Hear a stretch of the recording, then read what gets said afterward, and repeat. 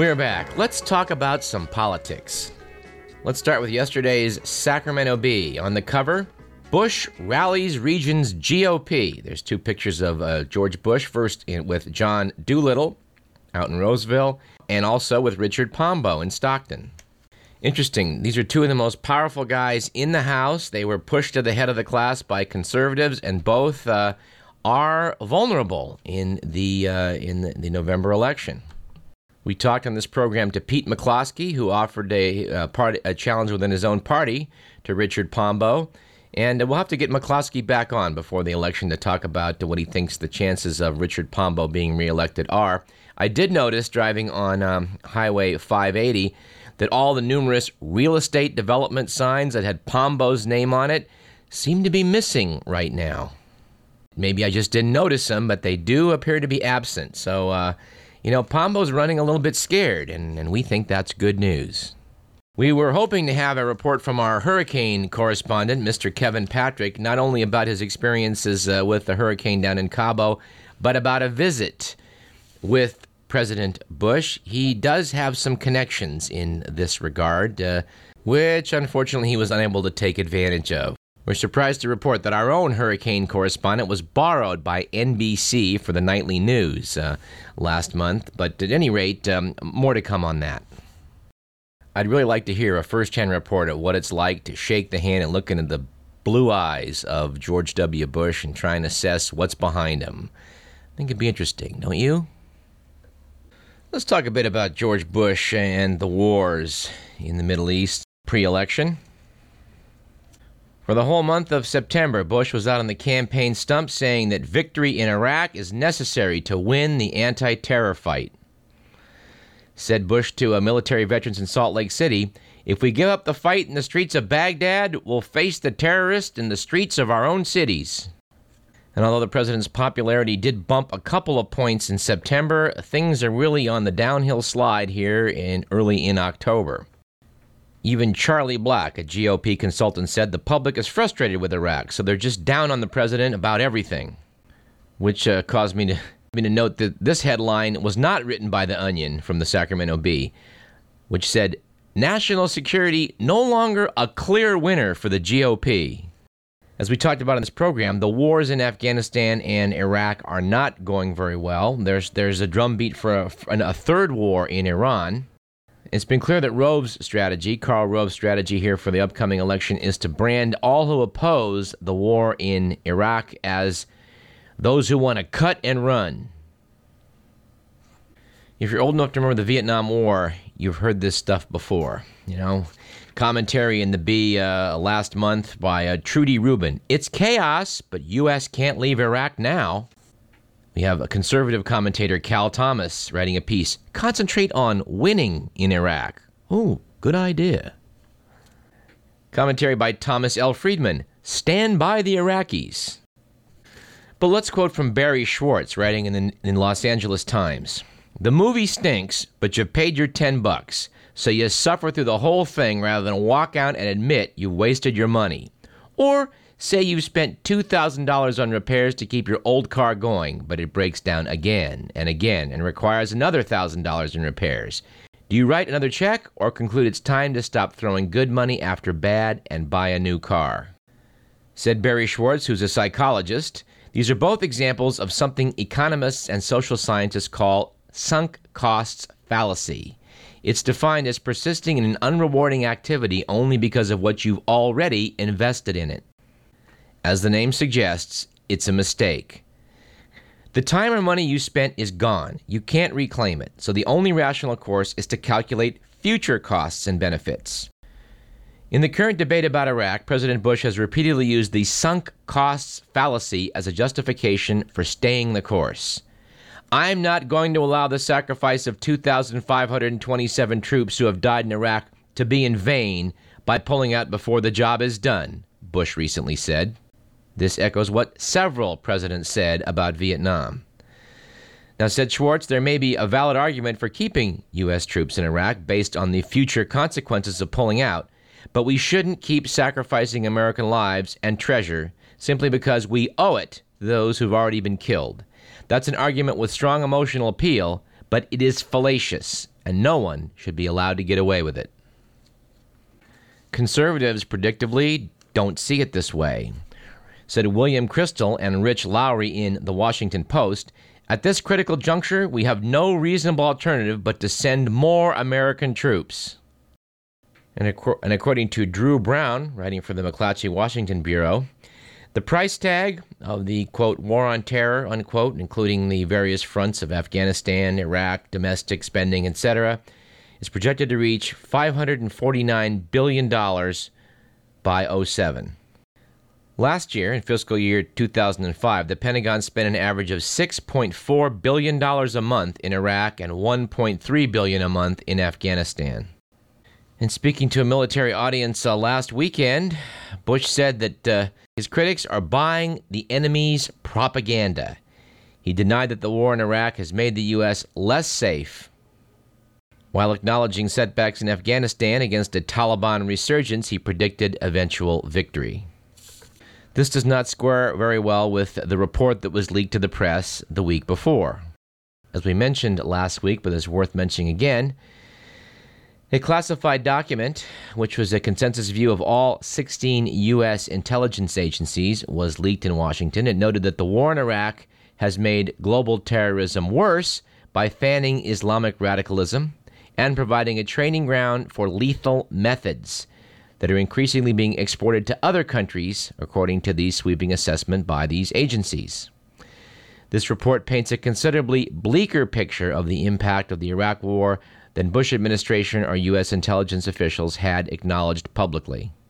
They conclude that the Iraq War has made it worse, said a government official familiar with the document who spoke on condition of anonymity.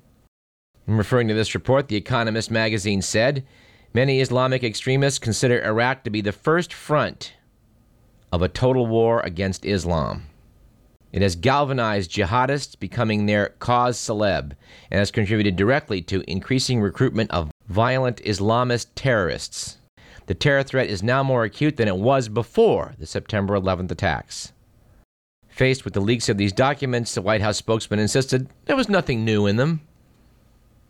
Well, we have to agree with the White House on that one. This isn't particularly new data. Now, as you recall, Pervez Musharraf appeared with Hamid Karzai and President Bush at the White House last week, trying to patch over the fact that Karzai and Musharraf have been sniping at each other for quite some time. Each says that Osama bin Laden is hiding over the border in the other guy's country. In these border regions between Afghanistan and Pakistan, there's never been any central government control. General Musharraf was sending some troops in a while back, but they were taking quite a beating, so he signed a peace accord with 45 tribal elders in the border area of North Waziristan. Said U.S. intelligence sources, the ceasefire that began June 25th, cemented by the signing of a peace accord September 5th, contributed to the Taliban's resurgence in Afghanistan. Ethnic Pashtun insurgents are no longer fighting Pakistani troops and are using Pakistan's North Waziristan border area as a command and control hub for attacks in Afghanistan. Meanwhile, data gathered after the death of Abu Musab al-Zarqawi last June indicates that a senior al-Qaeda figure had warned him in a letter that he risked removal as al-Qaeda's leader in Iraq if he continued to alienate Sunni leadership. The letter from al-Qaeda headquarters came from the Waziristan region of Pakistan. For the record, U.S. military and intelligence officials agree with Hamid Karzai that al-Qaeda leadership is hiding on the Pakistani side of the border. Hamid Karzai, of course, has a bit of a bone to pick with Pakistan for supporting the Taliban while they ruled his country, and he thinks they support them still.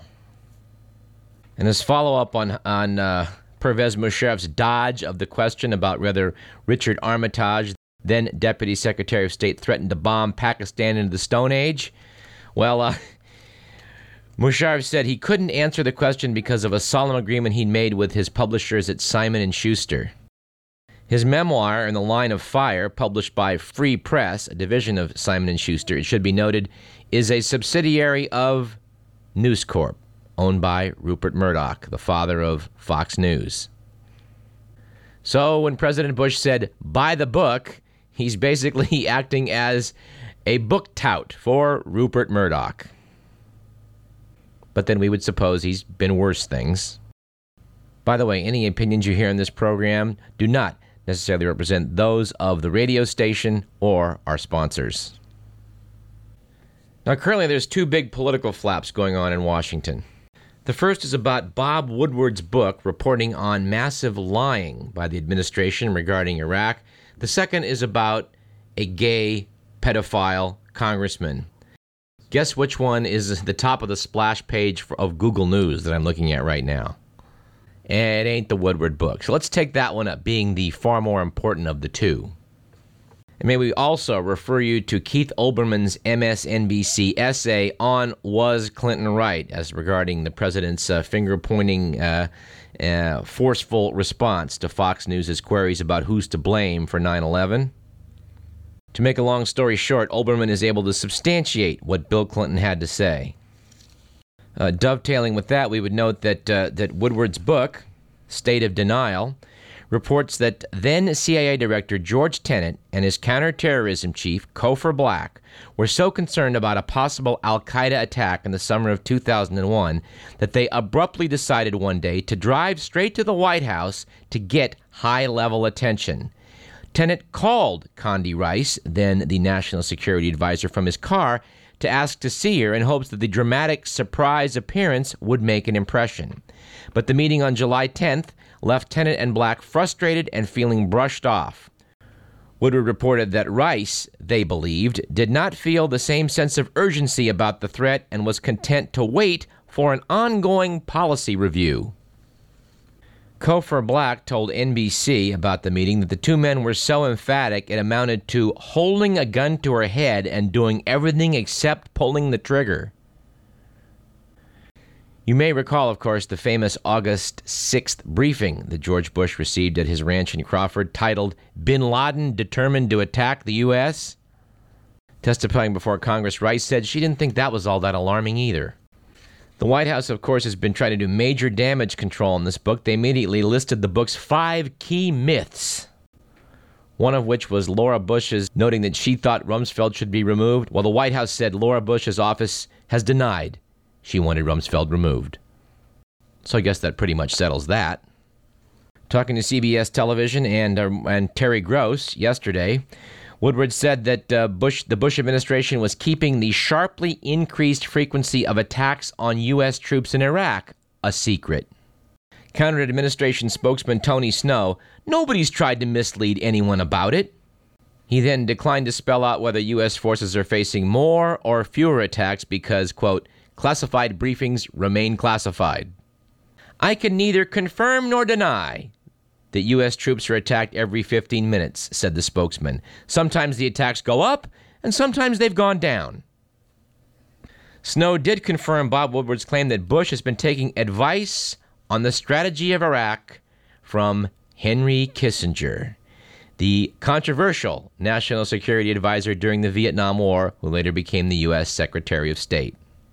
Said Tony Snow, Dr. Kissinger says he agrees with the overall thrust of American policy. He thinks we're doing the right things. He also may have times when he disagrees on details. So there you have it. Henry Kissinger, the man who helped keep the Vietnam War going because, well, we just couldn't pull out over there, is now advising the current administration to do the same thing. But my favorite subplot in the whole Bob Woodward episode is the fact that apparently Philip D. Zelikow, who is Condi Rice's top aide, he was the executive director of the September 11th Commission. Earlier in the week, several members of the September 11th Commission, including Chairman Thomas Keane and Vice Chairman Lee Hamilton, said they'd not been told about this July 10th meeting. However, both White House records and the National Archives indicate that the July 10th meeting did occur. And an interview transcript of George Tenet by members of the 9/11 Commission reveals that he did tell the commission about it. That interview took place on January 28, 2004, in his office at Langley.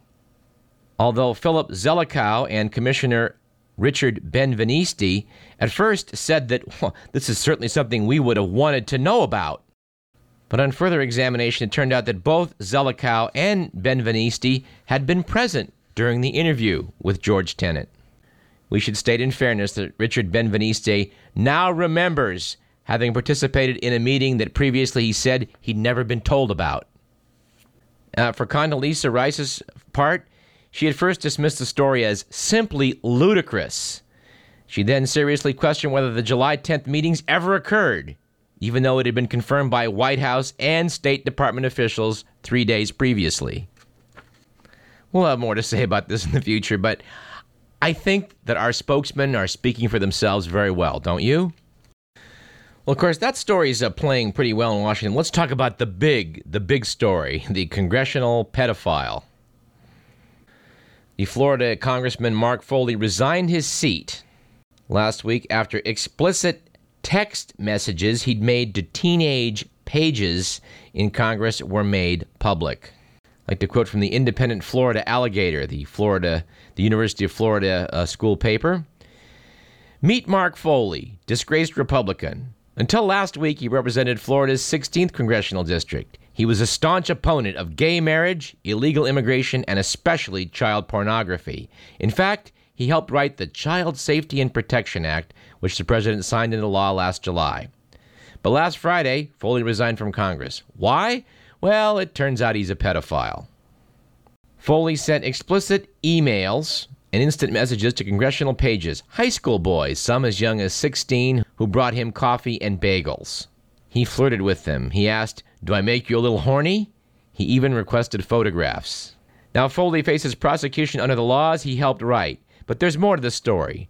The top Republicans in the House, Speaker Dennis Hastert and Majority Leader, I guess it's John Boehner, knew about Foley's activities for months at least, something that may go back 10 years. In 2005, a page told him that Foley's messages freaked him out and called Foley sick, sick, sick, sick.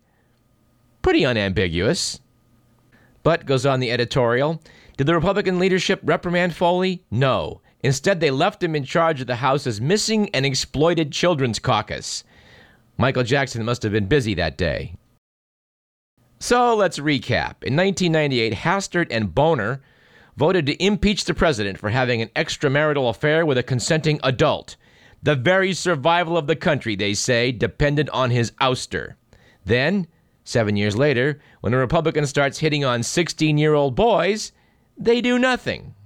Editorial closed with, whether you take bribes, hand them out, or just solicit sex from children, the grand old party will cover it up, as long as you got an R after your name.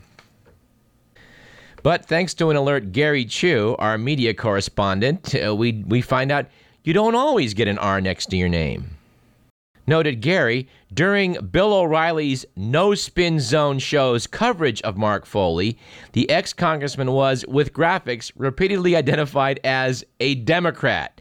D. Florida, not R. Florida.